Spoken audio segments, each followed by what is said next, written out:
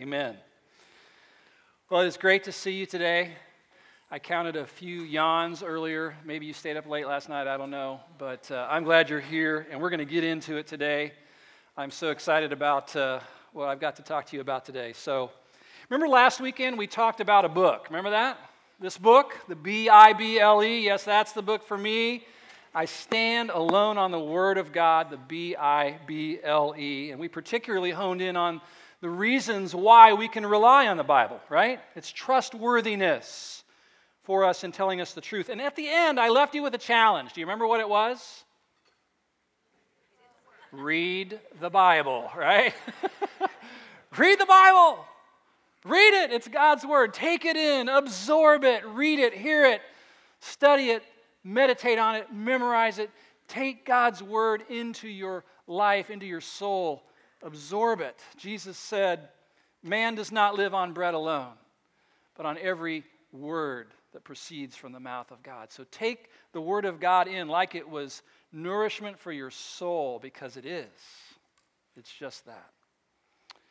Well, this morning as we begin this new series today that we're titling Epic, I want to kind of set things up by asking a follow-up question to last weekend, okay? When we read the Bible, when we do that, what do we see in there? What's in there?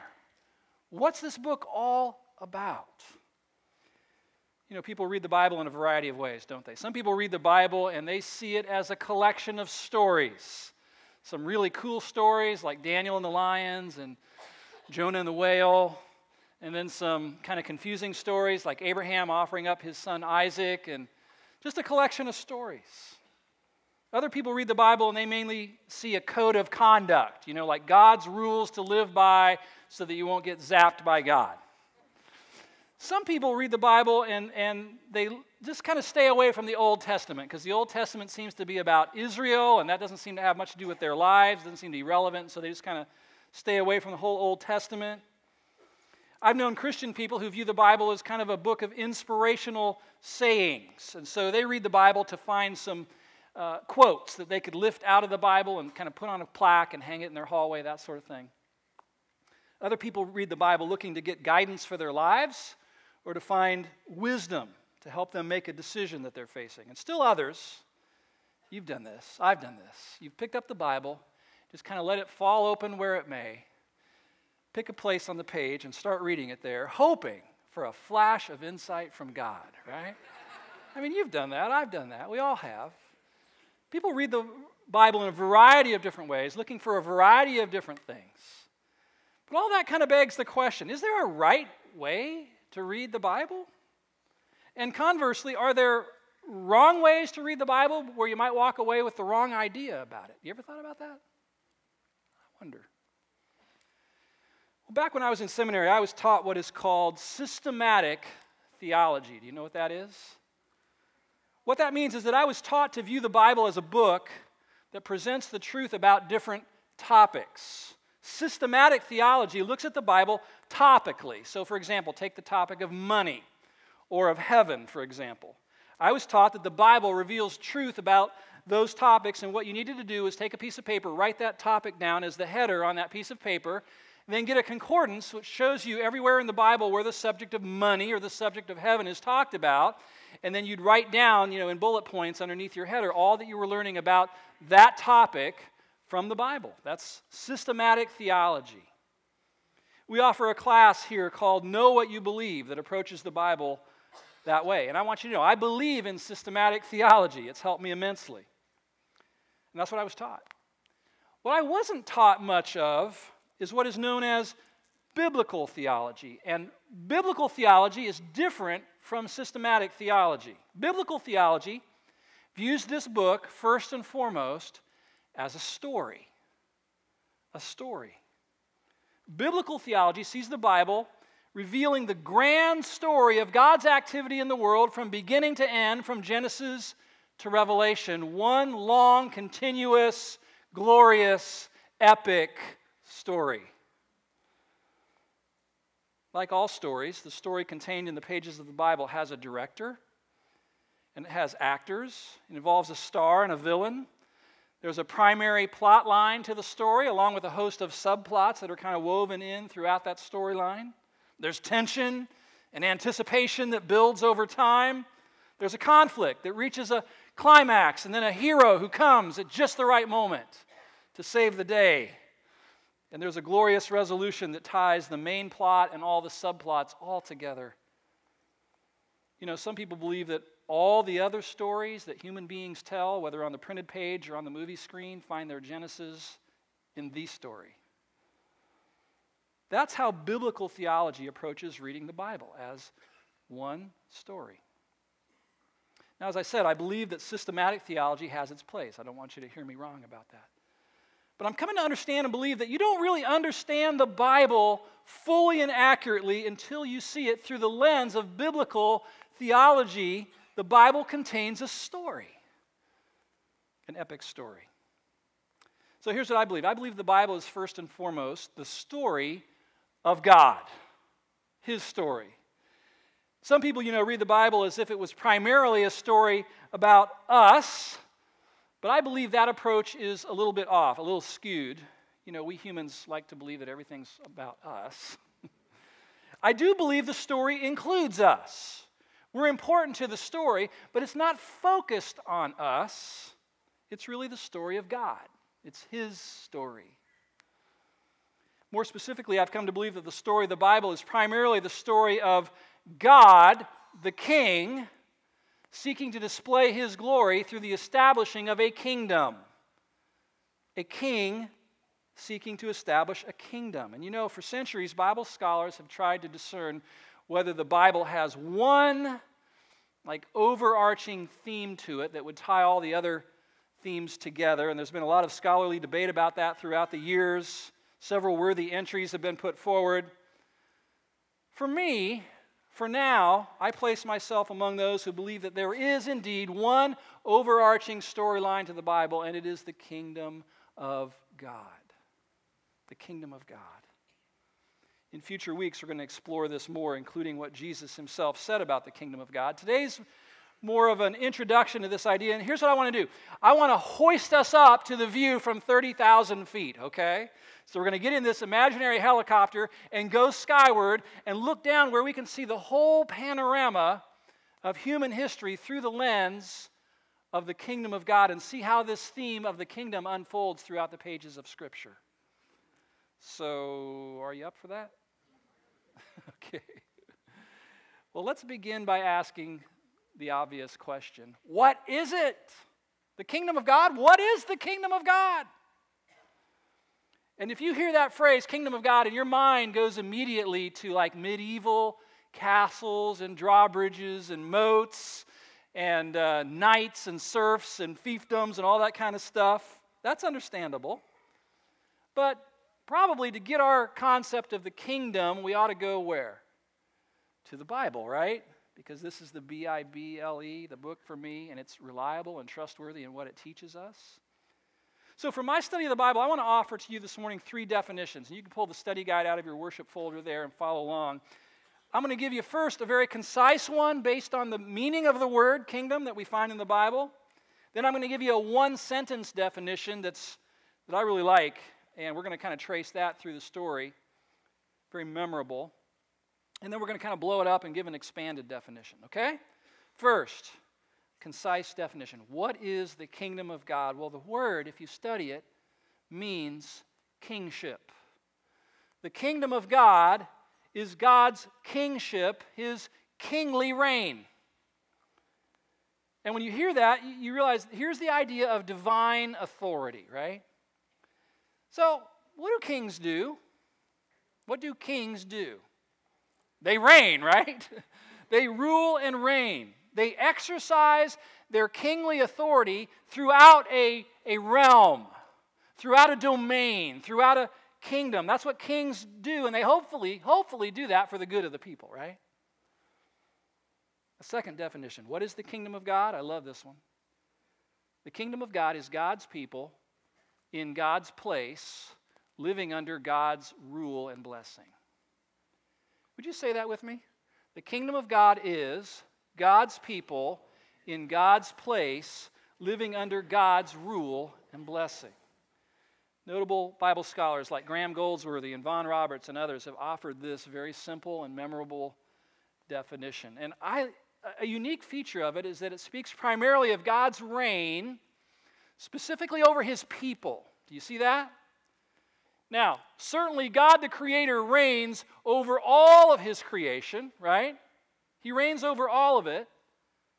But when the kingdom of God, when that phrase is mentioned in Scripture, it almost always refers to God's rule and reign over a specific group of people, his redeemed people. And so, in the Bible, non-believers, non-Christians are spoken of as being what? Outside of the kingdom. Not in the kingdom of God. Even though they live in God's created world, they're outside of God's kingdom because they haven't yet submitted to the rule of the king in their hearts.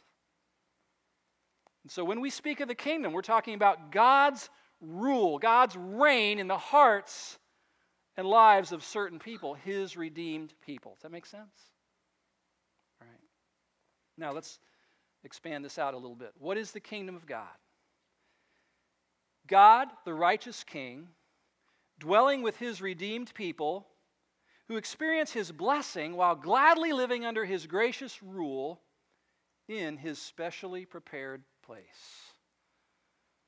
Does that sound pretty good? It almost sounds too good to be true, doesn't it? A righteous ruler who will come and usher in the good life for his people?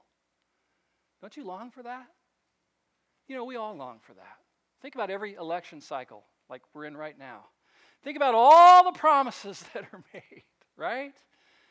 We all long for a righteous ruler to come and usher in the good life for us. You know what we're really longing for? We're longing for the kingdom of God. For the truly righteous ruler to come and usher in the truly good life for his people. That's the kingdom of God. That's what we want. And so now, here we are way up high, looking down at this panoramic view, and I want us to see how this theme of God's kingdom is unfolded throughout the storyline of the Bible. Now, huge books have been written on this, okay? I'm just going to kind of sketch it out for you in shorthand. So stay with me. Where do we first see the kingdom of God? Well, we see it, number one, modeled way back in the Garden of Eden. The kingdom modeled in the garden. Think about this. In the opening scenes of the Bible, we find the first glimpse of the kingdom of God. Remember the definition? God's people in God's place, living under God's rule and blessing. Well, who were God's people? Adam and Eve, living in God's place, the beautiful Garden of Eden. And yes, for a season anyway, living under God's rule and blessing as God ruled through his word. They submitted to it. This was the world as God designed it to be. This was the pattern of living in God's kingdom, just as he designed it. But then what do we see? The kingdom rejected, right? The kingdom rejected in the fall. Sadly, our ancestors, our forebears, our representatives thought life would be better lived independently of God.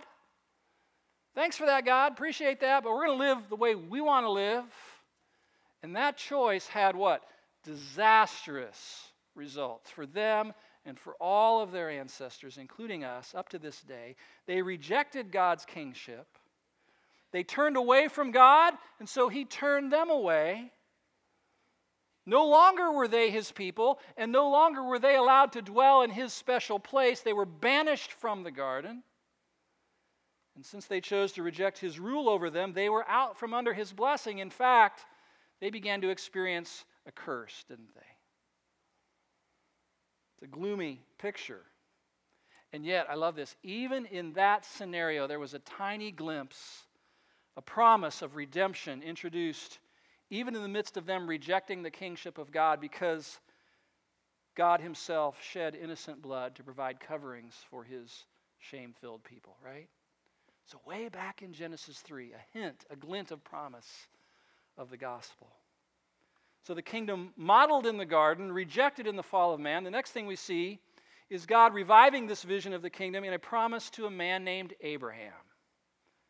Abraham. God decided to choose a man for himself.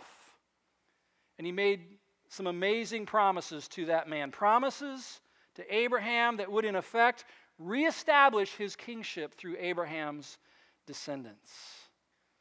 And that promise meant that God would once again have a special people, and they would dwell in a specially prepared place called the Promised Land.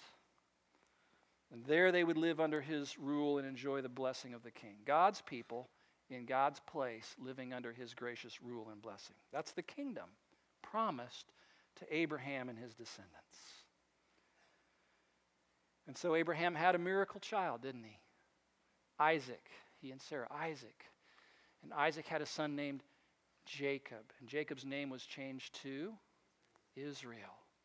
And so God's promise to Abraham came true, and his descendants were multiplied in the millions. Due to a famine in the land, they ended up being down in Egypt as a nation of slaves, making bricks for Pharaoh down there. But in time, God, their true king, miraculously rescued them from their bondage and slavery through the leadership of a man named Moses, right? God through Moses freed them to head out to the promised land and worship their king, and they crossed through the Red Sea and they headed out on their way by way of Mount Sinai. It was there that the king gave his chosen people his royal law so they could live under his rule and enjoy his blessing, just like their ancestors Adam and Eve had known.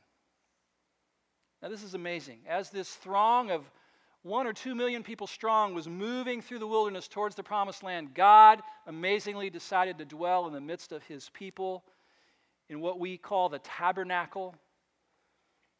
And he said to them, I will be your God and you will be my people. That's the kingdom dream of God. So how'd that all work out? Was it like just glorious? Or was there sin in the hearts of the people? Yeah. As they wandered around in the wilderness, they started to whine. They started to complain. We don't like the food. We don't like our leadership. We're not real wild about you, God. Things went south, and God let a whole generation die off, didn't he? And then he appointed a successor to Moses whose name was Joshua. And through Joshua's leadership, they finally got to enter that land of promise and drive out the wicked inhabitants who lived there by the power of God. And by the time of King David and King Solomon, they enjoyed a season of peace and prosperity unsurpassed in Israel's history before or since. And so they were now a whole nation of God's people dwelling in God's specially prepared place, living under God's gracious rule and enjoying his blessing. The kingdom of God pictured. And then we see under the reign of David, the kingdom reaffirmed to him. King David, remember him? The shepherd boy turned giant slayer, turned king of Israel. One day God spoke to a prophet named Nathan and said, I have a message for you, Nathan, to deliver to my king, King David. I want you to hear it. It's incredible. 2 Samuel chapter 7. Here's what it says. Now therefore, this is the Lord speaking. Thus you, Nathan, shall say to my servant David, Thus says the Lord of hosts, I took you from the pasture, from following the sheep, that you should be prince over my people Israel, and I've been with you wherever you went, and have cut off all your enemies from before you. And I will make for you a great name, like the name of the great ones of the earth. And I will appoint a place for my people Israel, and will plant them, so that they may dwell in their own place, and be disturbed no more. And David, when your days are fulfilled and you lie down with your fathers, I will raise up your offspring after you, who will come from your body, and I will establish his kingdom, and he shall build a house for my name. And listen now, here's the great promise, and I will establish the throne of his kingdom forever. And your house and your kingdom shall be made sure forever before me. Your throne shall be established forever. That's called the Davidic covenant. It's huge in Bible history. God promising David, you will have a descendant who will be a king who will rule from Israel forever. Well, here's how David responded, verse 18. Then King David went in and sat before the Lord and said, Who am I? Who am I, O Lord God? And what is my house that you have brought me thus far? Because of your promise and according to your own heart, you have brought about all this greatness to make your servant know it. Therefore, you are great, O Lord God. There is none like you. There's no God besides you, according to all that we have heard with our ears. And who is like your people, Israel, the one nation on earth whom God went to redeem, to be his people, making himself a name and doing for them great and awesome things by driving out before your people a nation and its gods, whom you redeemed for yourself from Egypt. And you established for yourself your people Israel to be your people forever, and you, O Lord, became their God. David heard that great promise, and he said, no way. He was blown away by it. Me? Who am I? What's my family? And so God reaffirms his kingdom plan to David. One of your descendants will reign forever in Israel. So how'd that go? I mean, did it just turn all glorious from that point on? Or did the continual problem of sin remain? Same song, second stanza. You know, a holy king has to have a holy people to dwell with, right? God's people had shown time and time again that they were far from holy. In fact, it was their sinful pride and rebellion and idolatry that eventually splintered that kingdom of Israel into two parts, right after the death of David's son, Solomon. And several hundred years later, both that northern kingdom of Israel and that southern kingdom of Judah were both overrun by their enemies. And God's people were carried away into exile. And it sure looked like God's promise was just going to fall flat. That it just wasn't going to happen, that the dream was going to die. No longer were God's people dwelling in God's prepared place for them. No longer were they gladly living under his gracious rule. No, they were scattered far and wide into Assyria and into Babylon. And God's blessing had been forfeited by sin, like it always is. This was a depressing era in Israel's history, and during that era, God raised up several prophets who spoke on his behalf to his people. Prophets with names like Isaiah and Jeremiah and Ezekiel. These were unique, eccentric men with fire in their belly who were raised up to speak a strong word to the nation and to tell them that Israel's captivity was a result of their idolatry and their wickedness and sin and rebellion. But those same prophets also declared that God's kingdom dream was not dead. And so the next thing we see in this unfolding story is the kingdom revived, anticipated once again by these prophets. When they spoke and when they wrote, these prophets pointed forward to a time when God would act decisively in history to fulfill all of his promises through a coming Messiah king. A man who would be a descendant of both Abraham and of David, just like the promises. These prophets spoke of a glorious time when this special man, this servant of Jehovah, would come to earth and reign on David's throne and usher in the truly good life once again for the people of God.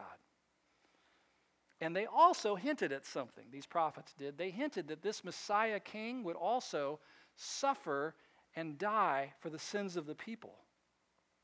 But the people who listened to those prophets and read their writings did not fully understand what that meant.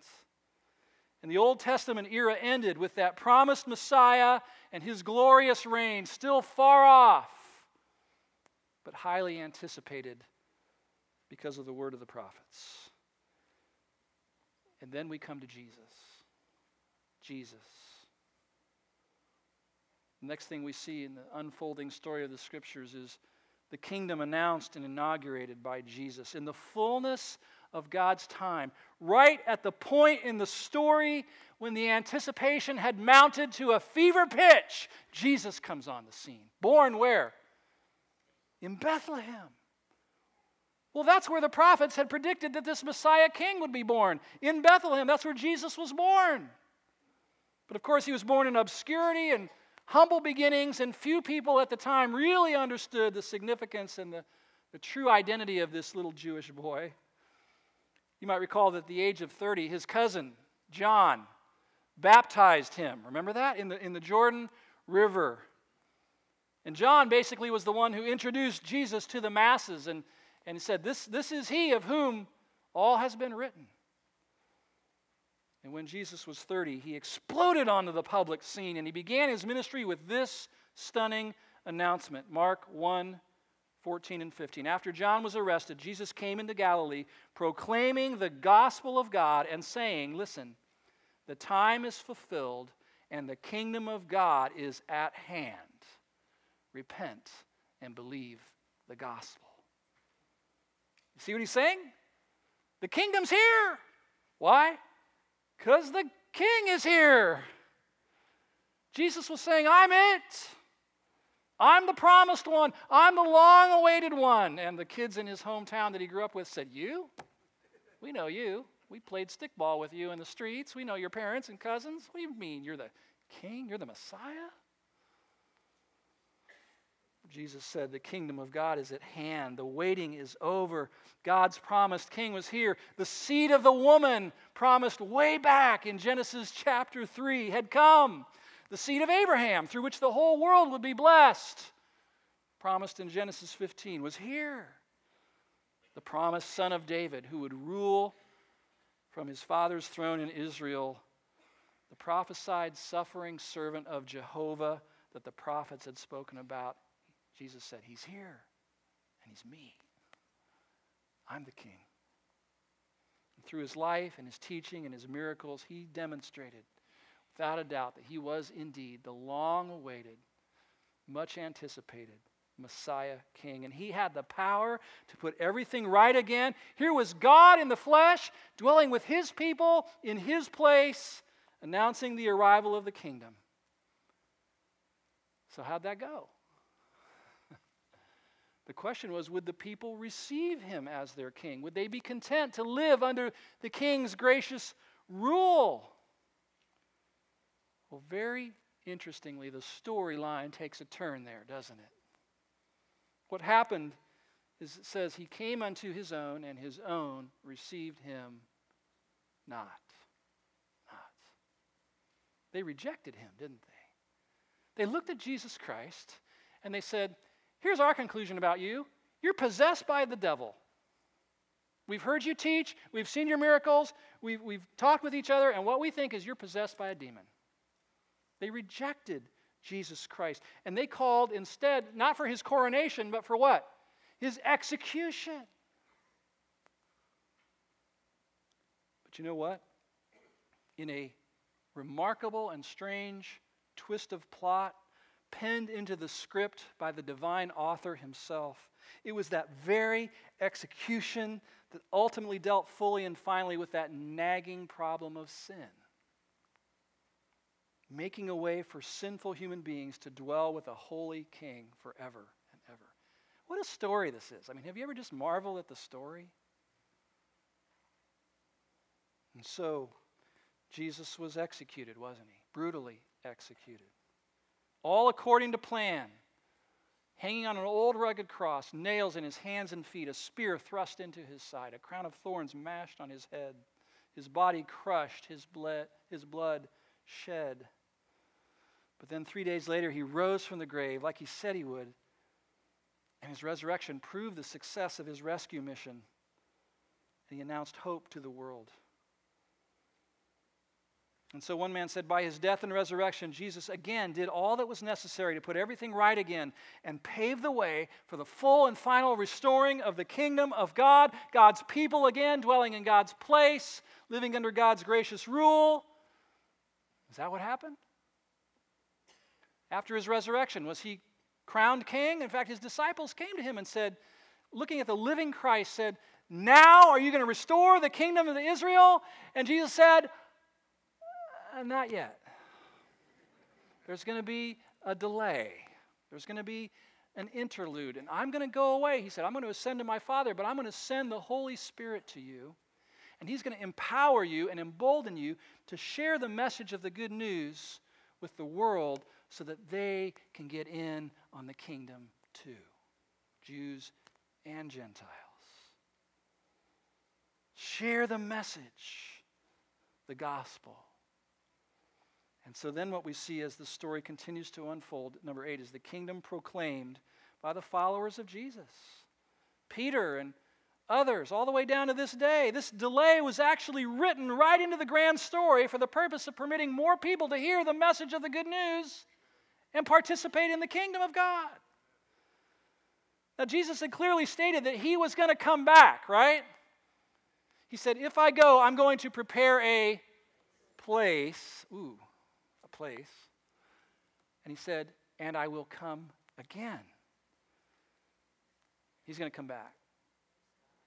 And he promised that he would come and fully and finally establish his kingdom. But during this interlude, listen now, during this time, this is the era we live in now, during this season, this interlude, this delay, what Jesus said he was going to do is, he said, I'm going to build my church, which means he was going to establish little kingdom outposts all around the globe, in Gahanna, Ohio, in Makono Village, Uganda, and Los Anonos, Costa Rica, and in Russia and India. You can go anywhere around the world and you will find little kingdom outposts of devoted followers of Jesus Christ who are seeking to love their king and live out the kingdom values that he embodied. Little embassies of grace. I love that term, don't you? Embassies of grace, kingdom outposts, colonies of heaven planted all around the world, filled with people who love the king and they express the values of the kingdom. We're going to talk about this. You know, God's kingdom is an upside down, paradoxical, countercultural kingdom. In the kingdom of God, if you want to get ahead, what do? Get last in line. If you want to lead, serve. If you want to really live, die. Die to yourself. That's the kingdom of God. And all of these little embassies of grace, these little kingdom outposts, like this church, filled with loyal, devoted followers of Jesus Christ, seeking to live out those values so that the people in our community and around us at the office and at the school want what we have and want to be reigned over by our King, Jesus. And even if they don't believe it's true, they wish it were. Like, I want to live under that man's reign, the truly righteous ruler who promised to usher in the truly good life for his people. That's what this era is all about. Did you know that? The age of Christ's spiritual kingdom. Now, do you see how it's all one story? It's one story. The whole Bible. You see how it's unfolded? The kingdom of God, modeled in the Garden of Eden, rejected in the fall, promised to Abraham, pictured in the history of the nation of Israel, reaffirmed to David, anticipated by the prophets, and then with the arrival of Jesus, announced by him and inaugurated by him, and now in this age, proclaimed by his followers who seek to live out his kingdom values, giving our neighbors a foretaste of what it's going to be like when he's here and we live under his gracious rule. But one day, hopefully not too far off, the kingdom will come in perfection. Amen? It's coming. It's not here fully yet. It's here, but it's not here. It's already, but not quite yet. It's both. We live in the kingdom, but the full manifestation of it is coming. We see predicted in the scriptures the kingdom perfected forever. One day the king will return, and his second coming will not be as a cooing, gurgling little baby like it was in his first coming, but he will come as a mighty monarch coming to claim his royal throne. King Jesus coming. And at that time, the Bible tells us there's going to be a great separation, right? The enemies of the king are going to be banished forever from his presence in a place called hell.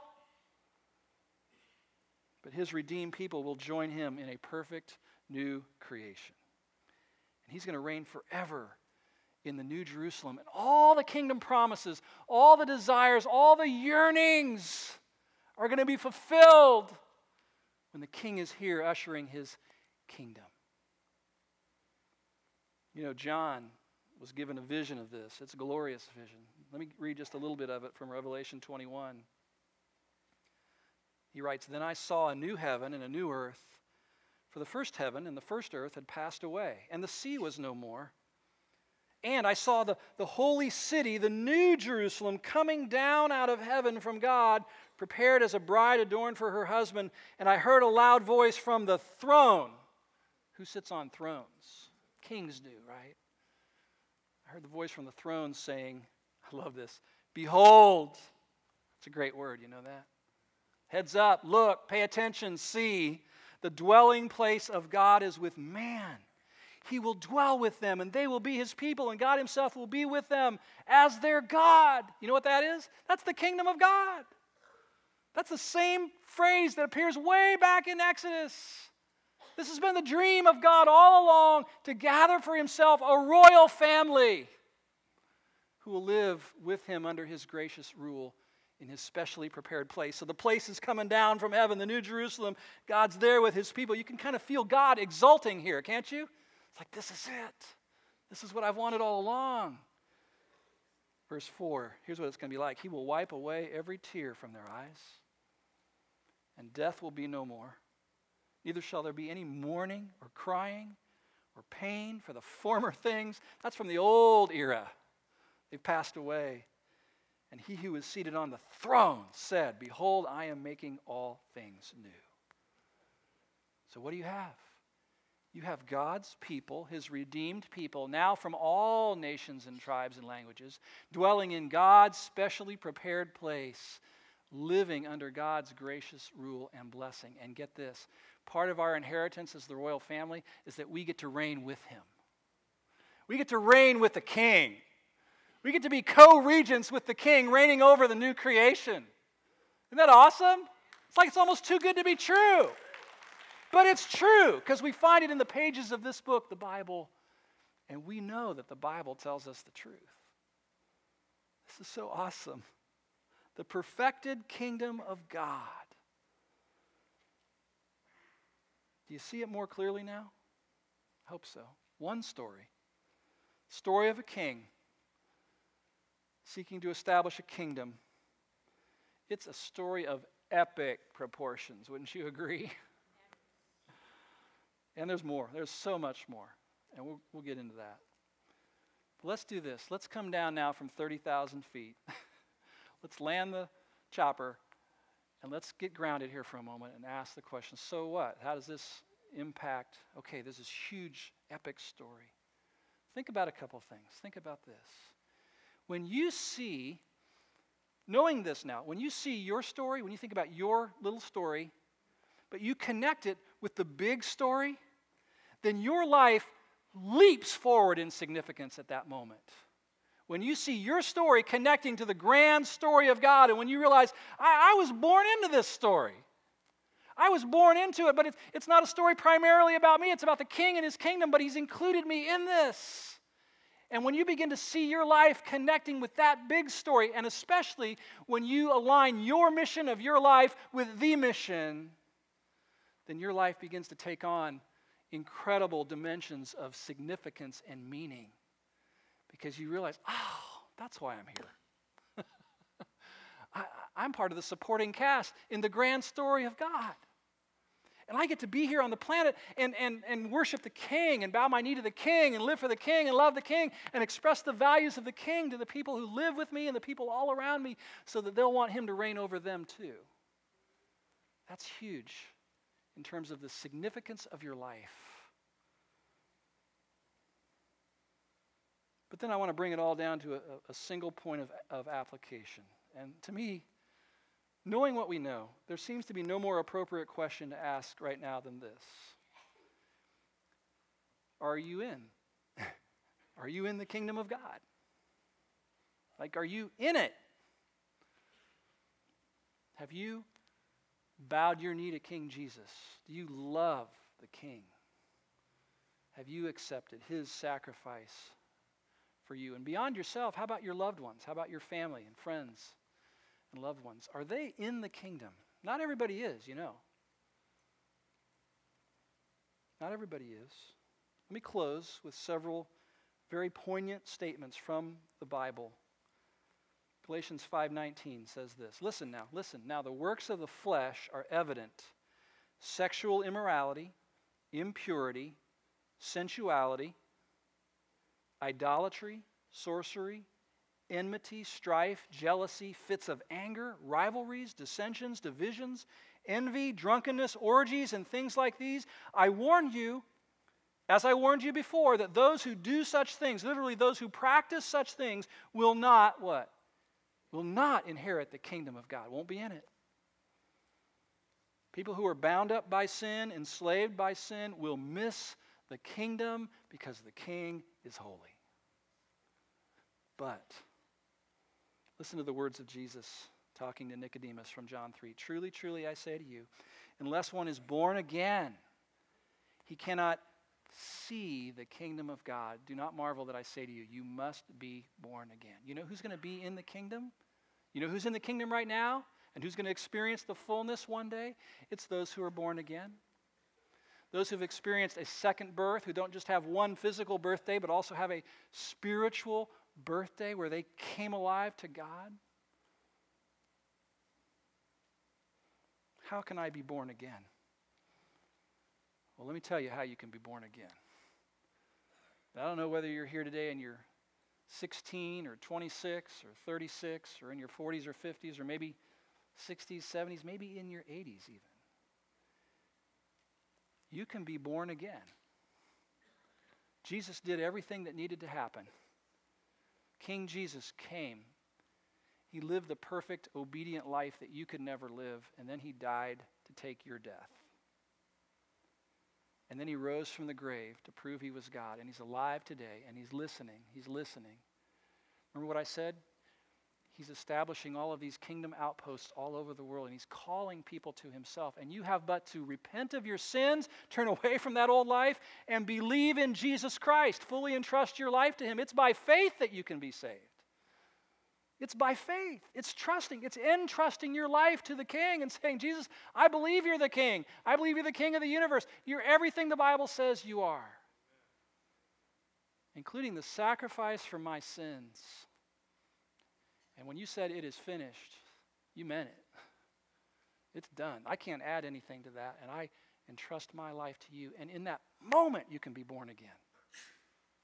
In that moment. So would you bow your heads and close your eyes with me?